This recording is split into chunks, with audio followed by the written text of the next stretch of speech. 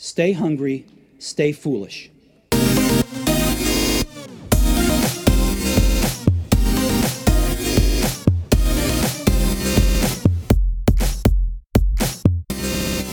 Today's guest argues that it was cooking that caused the extraordinary transformation of our ancestors from ape-like beings to Homo erectus. At the heart of this episode lies an explosive new idea. The habit of eating cooked rather than raw food permitted the digestive tract to shrink and the human brain to grow, helped structure human society, and created male-female division of labor. As our ancestors adapted to using fire, humans emerged as the cooking apes. Covering everything from food labeling to raw food faddists, Catching Fire offers a startling original argument about how we became to be the social, intelligence, and sexual species we are today. A fundamental question that every culture answers in a different way, but only science can truly decide, and one today's guest deeply explored, is what made us human. Our guest's work proposes a new answer. He is a true changemaker driven by curiosity and believes the transformative moment that gave rise to the genus Homo, one of the great transitions in the history of life, stemmed from the control of fire and the advent of cooking meals. We welcome the author of Catching Fire, How Cooking Made Us Human, Richard Wrangham.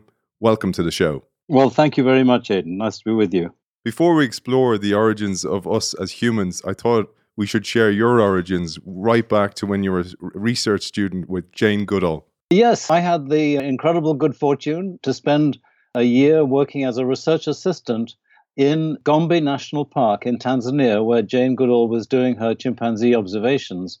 And as a result of that year, I was able to go back and do my PhD studying the feeding behavior of chimpanzees. So I just watched everything chimpanzees ate, and it made a big impact on me. Yeah, and I loved what you talk about. Sometimes you forgot to bring your sandwiches or prepare your sandwiches, so you just mimicked the feeding habits of the chimpanzees, and that was the driver of this curiosity that led you to this brilliant piece of work. Yes, I don't want to claim too much here, because what happened was that here we are with our closest living relatives in an environment in which they are doing well, eating foods that on the whole it's possible to eat without feeling too sick. Some of them are a bit noxious. But nevertheless, I would sometimes, partly because I've forgotten to take food with me, find myself trying to survive on what the chimpanzees were eating. But in the end, what I realized was that it was simply not good enough. And I just was so happy in the evening to come back and eat a big bowl of mashed potato or pasta or whatever it would be. And the reason I say that I don't want to claim too much is that I think it took me something like 20 years before the penny dropped. And I thought, there's a big difference between what chimpanzees are eating and what I'm eating. It's raw versus cooked. Well, let's explore that penny dropping moment, because you've written this brilliant piece of work that covers so much, as I mentioned in the intro. I'd love if you gave us a brief overview of our fossil record and indeed the transition first signaled 2.6 million years ago by sharp flakes dug from Ethiopian rock. The big story of human evolution is that for about 2 million years, just a little less than 2 million years, we have had ancestors who looked like us in the sense that they were upright and about our body size and were clearly not very good at climbing because they had our basic shape. So, in other words, you could imagine them going down Main Street and being able to walk into a clothing shop and get clothes off the peg to fit them. Now, before then, our ancestors were certainly able to walk upright and probably did so normally when they were on the ground, but they were also good at climbing. So they had much stronger arms and really mobile shoulders, and they were like a chimpanzee standing upright. And so this was a huge difference, and the difference is marked by calling us the genus Homo, initially Homo erectus or maybe Homo habilis, not Homo sapiens until quite recently, until about 300,000 years ago. So the big question for understanding what happened to make us human is what happened to change basically an ape standing upright into an early primitive kind of human. This happened just around 2 million years ago. Already, as you noted, there had been some use of stone flakes for doubtless a variety of activities, which would have included cutting some meat off bones, but probably also shaping wooden sticks, that sort of thing. So the tool use came first, and then later, around 2 million years ago, we became the first members of the genus Homo. The question is why? And as you say, according to the most popular view since the 1950s, there was a single supposed impetus, which was the eating of meat. And people rested their hat on that one. But evidence of cooking was bodily adaptations, for example, less adept at climbing, trading shoulders, intestines, and teeth for brain, evidenced by us sleeping on the ground, not in caves. And the only way to do that, as you discovered, was fire. Yes, I think there are two big reasons for thinking that fire must have been the critical breakthrough, control of fire, that made us human. And one is the one you mentioned, which is that at that point we became committed to sleeping on the ground, because it's quite clear that we could not do what chimpanzees, gorillas, bonobos, apes do, which is, if they need to climb into the trees to be able to sleep. When we lost those climbing adaptations, then we committed ourselves to sleeping in an area on the ground that would have been extremely dangerous. I mean, nowadays, the thought of just going to sleep in the Serengeti, or some place full of a community of carnivores like lions, and just lying down on the ground at night with no fire is absolutely terrifying. It wouldn't happen. It's only when you've got fire that you'd be prepared to sleep on the ground. And the second big reason is what happened with the gut. And when I say the gut, I mean all the way from the mouth through our digestive system. And what happened was that everything got smaller. The mouth got smaller, the teeth got smaller, and to judge from the arrangements of the bones, the actual gut, the intestine, became reduced by maybe as much as a third. And some people have argued that this has got something to do with meat eating, but the changes in the shape of the teeth really don't bear that out, because the teeth were sort of rather small and rounded, quite unlike what you see in animals that are adapted to eating meat. So they have very, very sharp, shearing teeth. And the only reasonable explanation for what happened with the gut, as evidenced by the bones and the teeth, is that we were eating soft, easily digested food. And the only reasonable kind of food that would be is food that was cooked. So this combination of commitment to sleeping on the ground and commitment to eating soft, digestible food, I think speaks very strongly to the fact that this must have been the time at which humans became able to control fire so predictably that they could adapt to using it.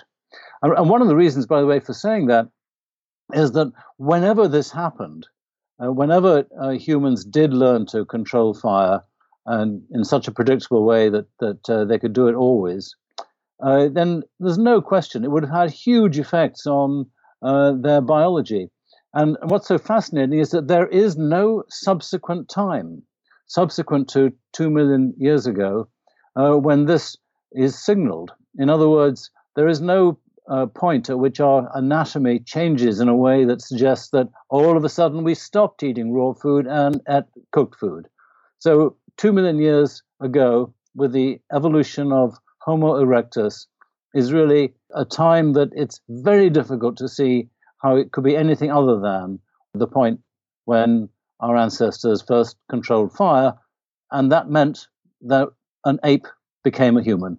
What I love about this is we're in a world of mass technological change, and fire was a technology, and it had a massive impact then on society, not only physically for people or biologically, but also on the impact on society itself, how we operated, for example. And I love the way you write this. There's seismic shifts were enabled by the hunt for meat. For example, and I quote this from the book, teamwork might have been necessary, with some individuals in a hunting party throwing rocks to keep fearsome animals at bay, while others quickly cut off hunks of meat before all retired to eat in a defensible site. So it is easy to imagine that the rise of meat eating fostered various human characteristics such as long distance travel, bigger bodies, rising intelligence, and most importantly, increased cooperation. And it's something that we're seeing in society today, driven by technology, that there is a need for more cooperation and co-opetition in a world of increasing complexity. I really like that comparison that we see there, but I'd love if you took us through, for example, the man-the-hunter hypothesis and how it's incomplete. To me, the big feature that is missing in the whole idea of meat eating is that we're not adapted to eating our meat raw. If you actually do a survey of the number of people who eat their meat raw, people living in as hunters and gatherers or small-scale society, you see essentially the only people who ever do it, and even there it's very rare, is in the Arctic, where cooking is tremendously difficult. And what happens is that men who are out hunting for a day go to a cache where they have previously hidden some food, dig it up and get some of the meat. But when they get home in the evening, they absolutely insist that their wives have produced a great soup or a roast or whatever it is, cooked painfully slowly on seal oil flames. If you go to the tropics, nobody ever eats their meat raw. And there's good reasons for that. It's both rather irksome to be able to chew your way through raw meat. It takes a long time. And, of course, it's dangerous because bacteria can easily get on it and it's dangerous for you. This all means that to think that humans could have been well adapted to meat eating prior to being able to cook it, it's impossible to imagine, really. And then you talk about how long apes and chimpanzees, primates, have to spend eating all day. I mean, they're chewing for a very long time. And you say this is kind of akin to a raw diet because you're constantly eating because you're constantly hungry because there's a lack of energy from that food. Yes, I mean, it's so fascinating, that when we compare our diets with those of the primates, people have often said, well, we can eat fruit, we can eat meat, we can eat almost everything we do eat, we can eat it raw. And so why don't we do that?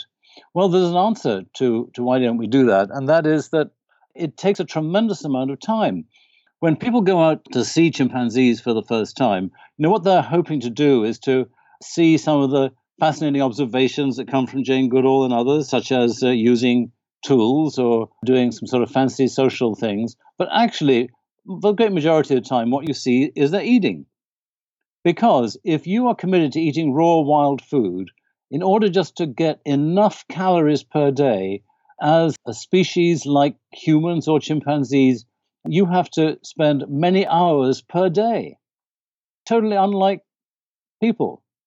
So chimpanzees that I studied in Gombe with Jane Goodall, they were chewing, literally just chewing, about 6 hours per day.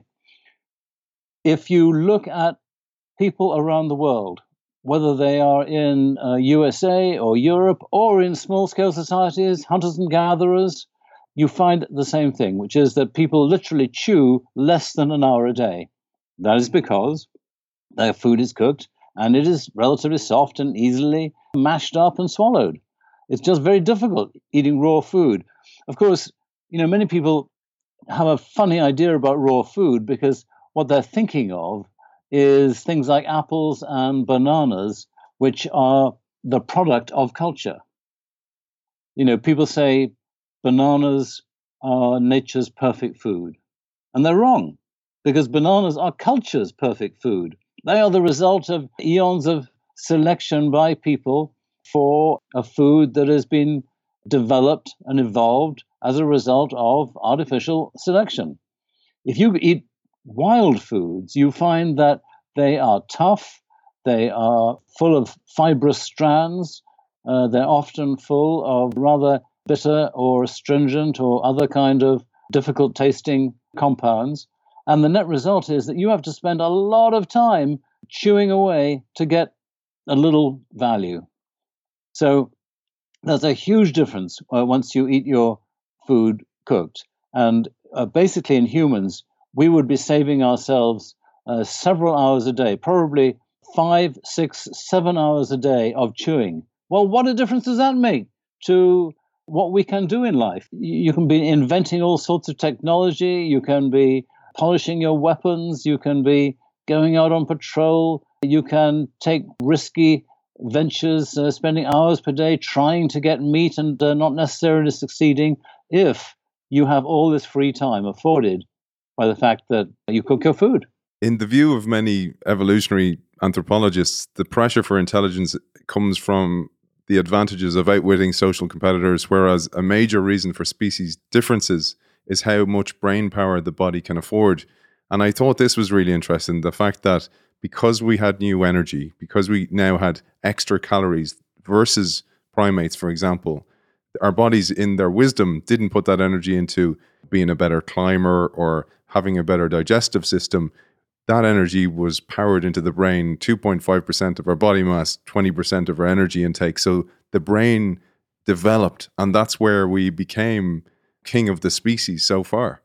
Yes, you are so right. It's an enduring puzzle as to why it is that, to judge from the size of the skulls, starting about 2 million years ago, just before, in fact, you get a pretty continuous rise in the size of the brain. And what we know of the density of neurons in human brains compared to the brains of our close relatives, the apes, it suggests that the rise in the size of the brain was pretty much exactly mirrored by a rise in the number of neurons and the complexity of the neuronal networks. In other words, all the things associated with intelligence. And so why did this happen, or why didn't it happen with other species, this astonishing continuous rise? And I wouldn't say that the answer is fully known yet, but it sure seems as though a critical part of the solution is the question of how you can afford to fuel the brain, as you were saying, because the brain is not only a very expensive tissue, but it is also a tissue that you have to continuously fuel. If you stop fueling your brain, then you die. It's not like a computer. You don't turn the brain off at night. The metabolic activity has to continue. So you have to be able to reserve a portion of the metabolic energy of the body as a whole for the brain. And as you intimated, that is an astonishingly large amount, because we have a sufficiently big brain with its big needs that basically every fifth hamburger that you eat is just used for the brain. 20 or more percent of your total nutritional intake, your calorie intake. And so the fact that what cooking does is to substantially increase the amount of calories that you can take in seems very significant. Now, one of the ways in which you can think about this is the trade-off between the energy apportioned to different parts of the body. The gut is another pretty expensive organ in terms of its use of calories, but our guts are something like 1/3 smaller than they are in cousin apes. And that's because we have evolved to be able to take advantage of an easily digested food that doesn't require such hard work by the guts. Well, that means that we are saving ourselves lots of energy that would otherwise go to maintaining those guts and driving those guts. And that energy can be used for making the brain bigger. So there's various ways in which you can think of the consequences of cooking with its reduced need to fuel the gut and its increased availability of energy as supporting the larger brain. And I think one way to think about it is that our cooking just got probably better and better and more efficient at producing calories over the last 2 million years. and we've been able to just get continuously bigger brains during that time and just get smarter and smarter. And one of those benefits was social alliances or cooperation. And as you say, most animals are not up to the cognitive challenges of juggling social alliances, but the exceptions are telling. For example, you mentioned the link of sociality to mental power found in social insects. I thought this was fascinating. You mentioned particularly ants and wasps. Yes, it's remarkable the comparisons one can find across the animal kingdom. So the great peak of sociality in the invertebrates is the social insects like ants, bees, and wasps. And it turns out that they do apportion a bigger part of their body to their nerve networks, their kind of little brains, than species that are less social. So there does seem to be some kind of broad relationship between sociality and brain power. And that makes sense because in order to be effectively social, what you need to do is to evolve individuals that can live together in peace. And at the same time, you have tremendous competition among those individuals with all that opportunity to form alliances and help each other and compete with each other. So the ones who are just a little bit more intelligent are the ones who are going to be able to succeed in evolutionary competition. I mean, you mentioned also the variation in gut size, which is linked to the quality of diet, but also that large guts take energy away from the brain, so they're expensive from an energy perspective, which also explains how our brain and gut fight with each other after a rich lunchtime meal, for example, and we experience that mid-afternoon slump. This is the bones of the expensive tissue hypothesis. The expensive tissue hypothesis is the one that, starting in 1995 with Leslie Aiello and Peter Wheeler, they pointed out this inverse relationship that you find among the primates in general. The ones that have the smallest guts have the biggest brains. They pointed out this logic that I was just recounting, that you can shift the energy that you would apply to your guts if you need big guts. You have to supply them with energy.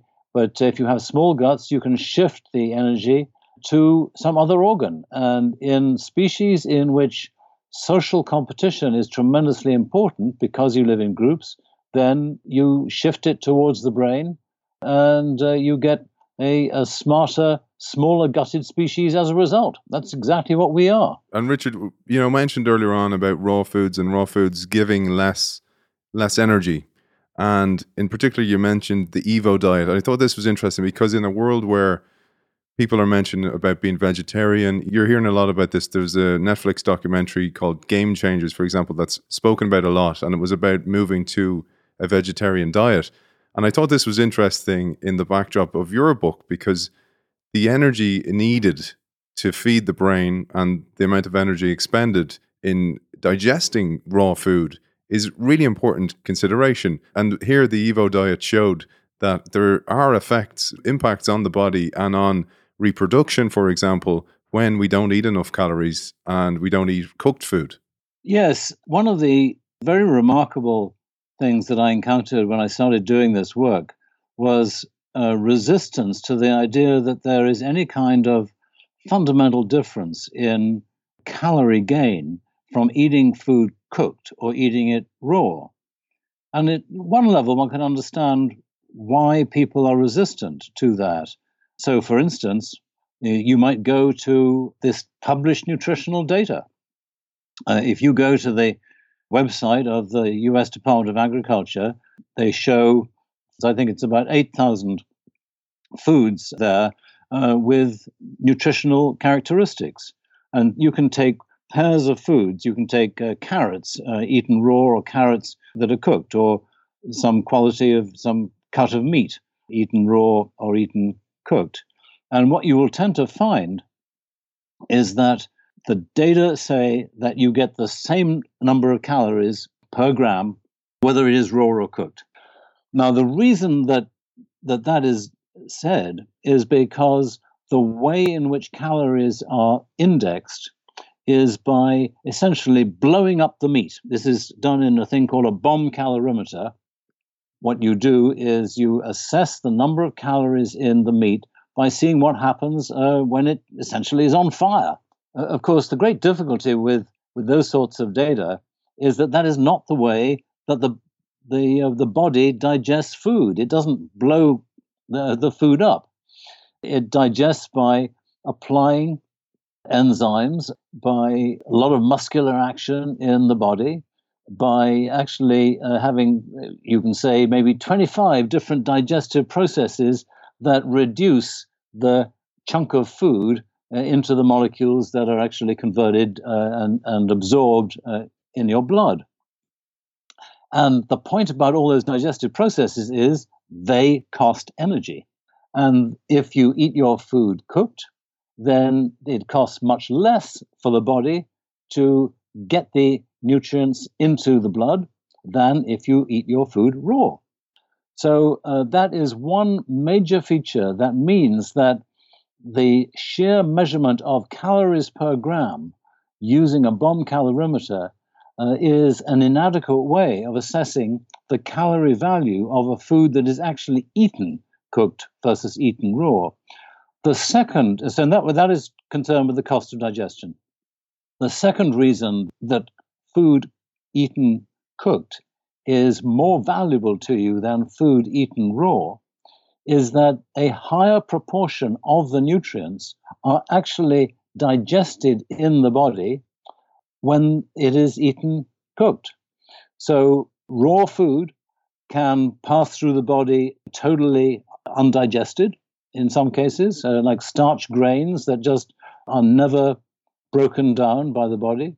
Or the raw food can pass through the small intestine, which is where food is digested most efficiently, and then get into the large intestine, which is where our microbiome is, and then it can be converted by the microbiome.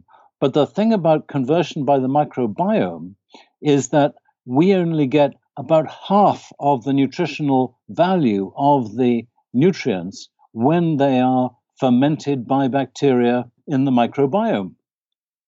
So if the food is eaten raw, then less of it is digested in the small intestine, more of it is either undigested or is fermented by the microbiome, in which case we get less value of it.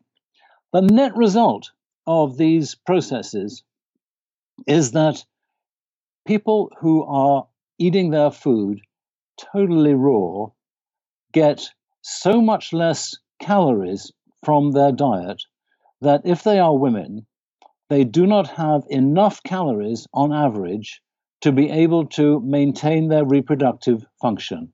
In other words, half of the women on a raw food diet will turn out to stop menstruating.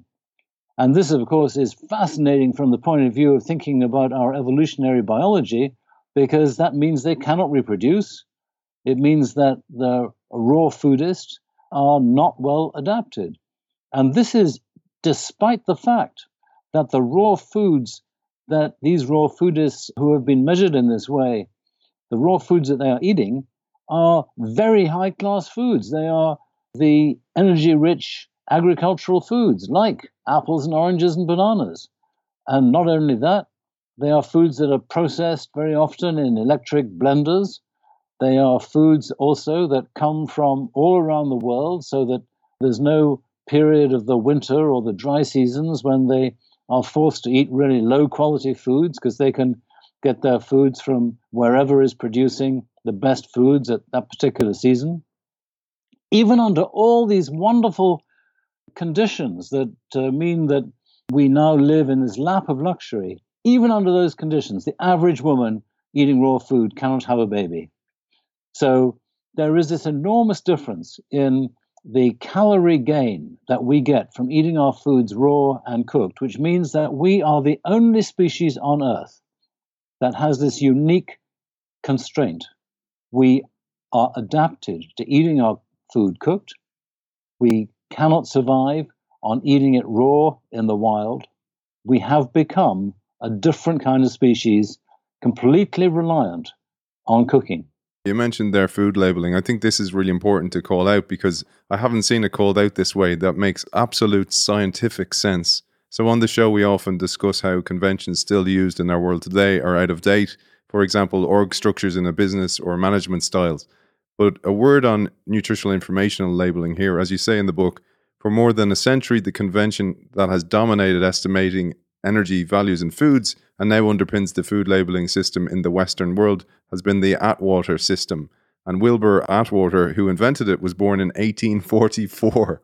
But it has two critical problems that undermine its ability to assess the food value of items of low digestibility: whole grain flour with large particles. And I thought this was really interesting because these factors need to be considered. We need to update the system in order to consider the way food has evolved as well. So food has evolved, for example, finely milled flours, the new flours that we have developed in bread, etc. These all have a massive impact, but we're still using the same labeling system developed back in the 19th century.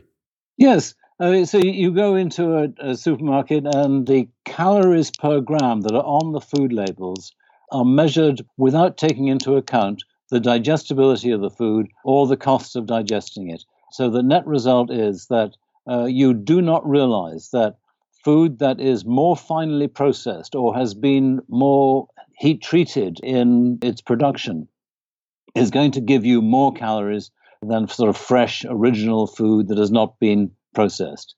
That just doesn't come through. I think there are tragic results. One of the tragic results is that people think that raw food is good enough. And for adults, well, that just means that maybe people get hungry. But for children being brought up on a raw food diet, this is really dangerous. And there are cases from time to time where people with the best of intentions bring their children up on a raw food diet, and this can even lead to them dying from starvation. It ought to be against the law. But even without that happening, it ought to be that we would have a system where people are much more aware of the calorie difference between foods eaten raw and foods eaten cooked. So that's right. We need a new system. There are some groups that draw some attention to this. So Weight Watchers has drawn some attention to the fact that more finely processed foods will give you a greater calorie gain. And of course, the irony nowadays is that for most people, the way in which an improved knowledge of the calorie density of foods, the real calorie gain that you get from them, the way in which this would help most people is by allowing them to eat fewer calories rather than more, because so many of us struggle with maintaining our weight or trying to reduce it. But either way, whether or not you're trying to gain weight or you're trying to lose it, it would be better if we had a more realistic system of informing each other about how many calories you're going to get from your food. And I thought this was interesting from an innovation perspective. You said researchers know precisely what secretions are applied to food molecules at each point in their journey down the alimentary canal. They can say which chemical bonds are severed by which enzyme at which point, how the cells and membranes carry the products of digestion across the gut wall, and how mucosal cells respond to changing pH or mineral concentrations. The detail of biochemical knowledge is exquisite, but we're not tapping into it.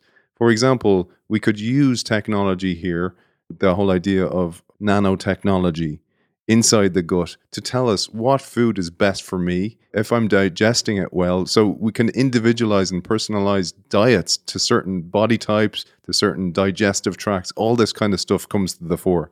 The way in which the nutritional textbooks think about food is dominated by biochemistry. And of course, the biochemistry is very important, and it's wonderful what advances have been made in understanding the biochemistry. What we need, though, what is totally missing from most of these sorts of books, is the biophysics.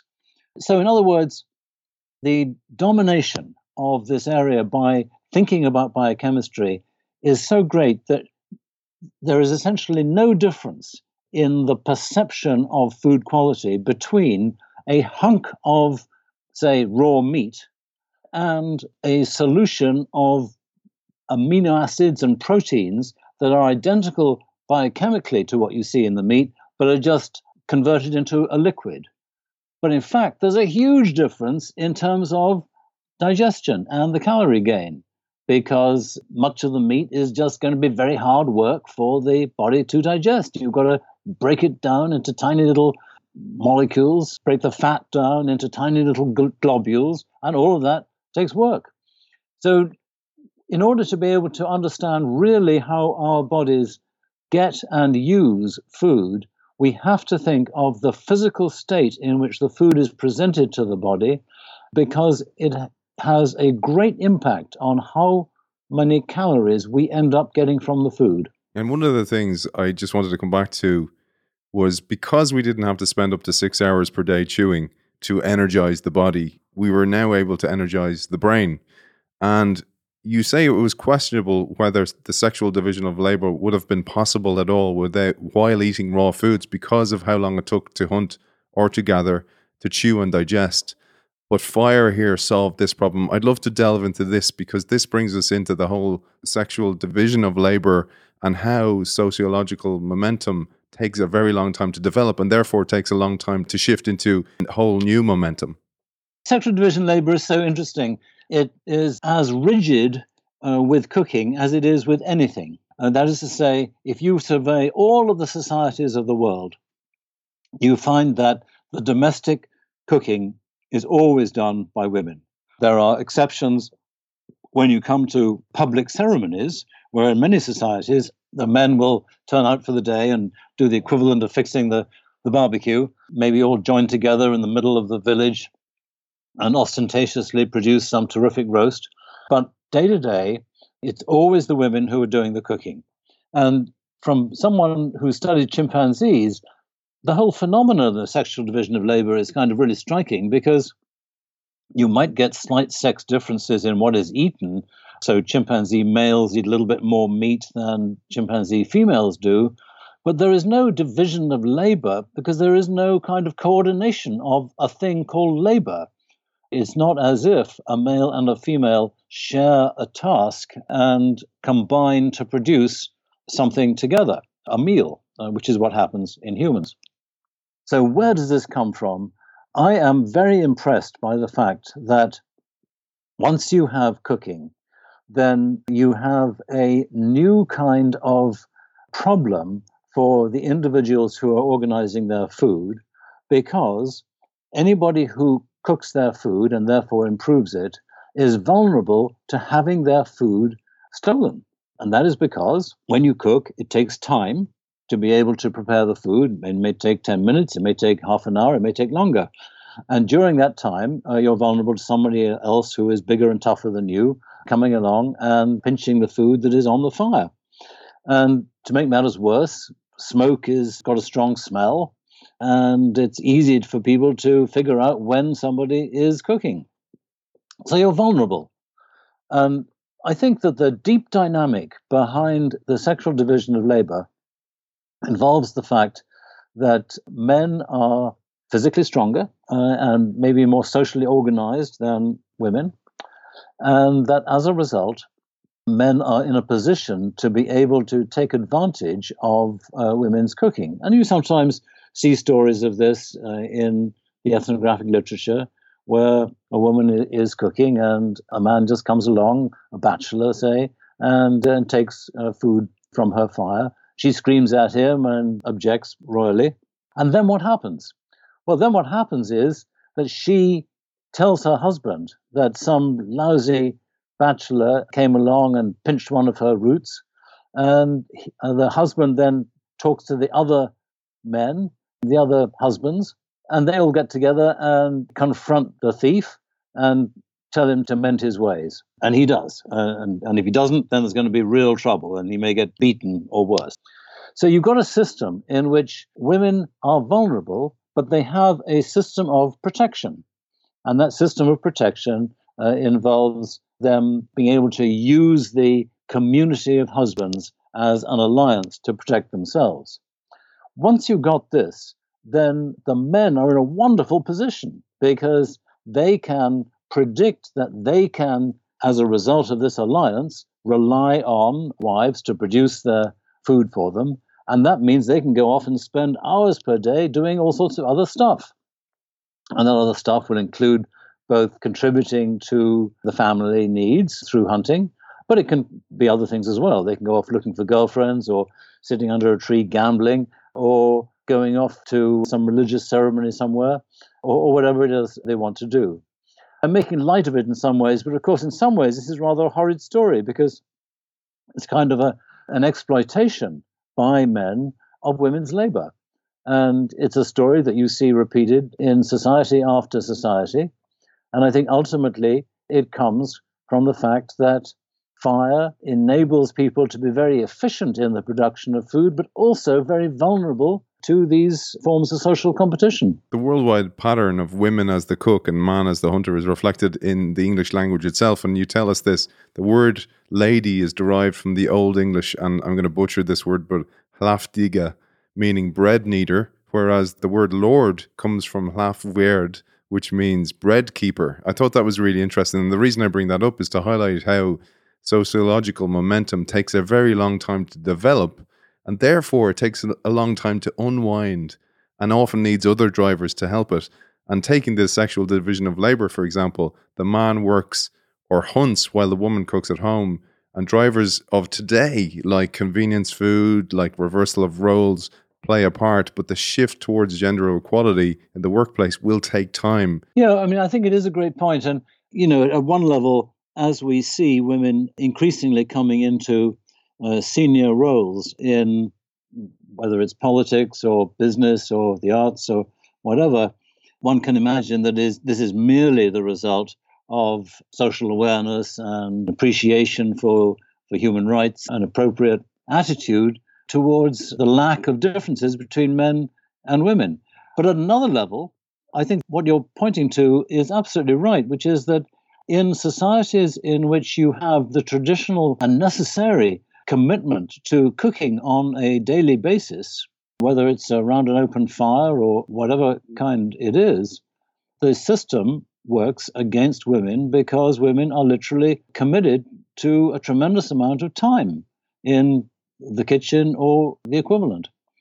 And it's the fact that nowadays either we have cooking that is very much easier to do at home because of all the modern conveniences, as well as the fact that food is often prepared for us by the shops in a way that makes it easy to cook, or that the food is not cooked at all because we're eating out or ordering in the pizza or whatever it is. So these very practical aspects that reduce the total amount of time that women have to spend in preparing food are hugely important in freeing women to be able to join men in all of the activities that have traditionally been dominated by men. And why have they been dominated by men? Because men have been freed by the fact that they rely on women to cook for them. So men have lots and lots of time on their hands, and they can be the poets and the scientists and the politicians and the businessmen and so on. I think this is so important to highlight this because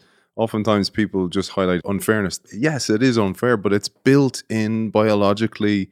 It's culturally built in. And I was fascinated by one of your many interviews where you looked at how male and female leadership styles are very different based on that blend of biology and culture. Yes, there was Obama the other day talking about the fact that it would probably be a better world. It still wouldn't be a perfect world, but it would probably be a better world if women were in charge, were politically dominant. That seems absolutely right. I mean, a very big difference between men and women is that there is a persistence of competition for status and willingness to use risk among men that remains dangerous in a way that is less true for women. Women certainly can be war leaders and take male-like decisions, but overall, it seems very clear that willingness to take big risks is muted in women in general, because according to the way people tend to think about this,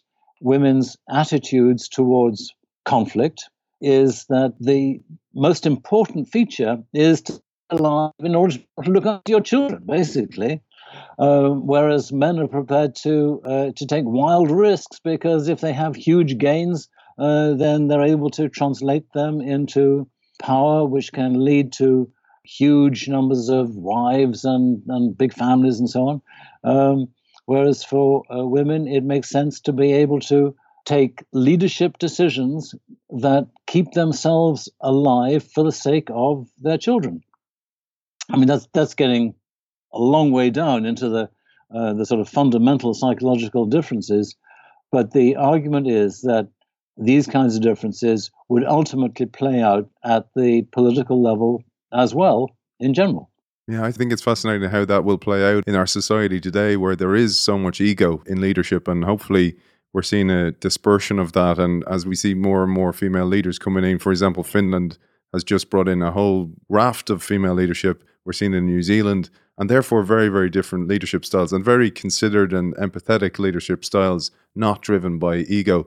But I found a beautiful analogy I thought I'd finish on today, Richard, which is in the book you say almost all hunts by chimpanzees follow a chance encounter during such routine activities as patrolling their territorial boundaries, suggesting that chimpanzees are unwilling to risk spending time on a hopeful search.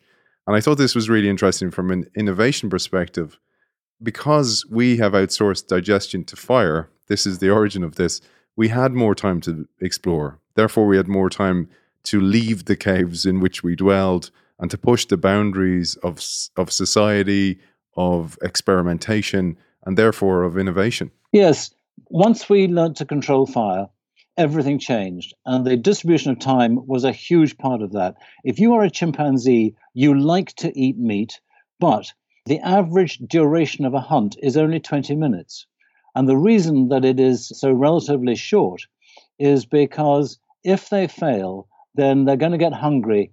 And in order to be able to get enough food, they have to revert to their standard method of feeding, which is just going to be in the trees and eating fruit. They can't afford the extra time to go and play with things like hunting for long periods. Then we start cooking. And all of a sudden, you, instead of spending 6 hours a day eating, you're spending 1 hour a day eating. You've got 5 hours available to be able to do all sorts of innovative stuff. And that is a huge part of what made us human. One last thing, you finished the book on this, and I think this is really important. In any new abundance comes a new scarcity, and one of the scarcities that happens in the world of data abundance is there's so much information out there that there's a scarcity of trust. But equally, and this is why I think this book is so important, because you've gone after science, you've gone after real hard data to show this information, to display this information. And as you say, and you finish the book on, those of us lucky enough to live with plenty, the challenge has changed. We don't have to chase energy anymore. But now we must find ways to make our ancient dependence on cooked food even healthier. And that is the new challenge. Yes, all these years in our evolutionary past, we have been in lineages like every other animal, desperate to try and solve the problem of hunger. We have lived to get extra bits of calorie. And all of that has changed in the last few decades.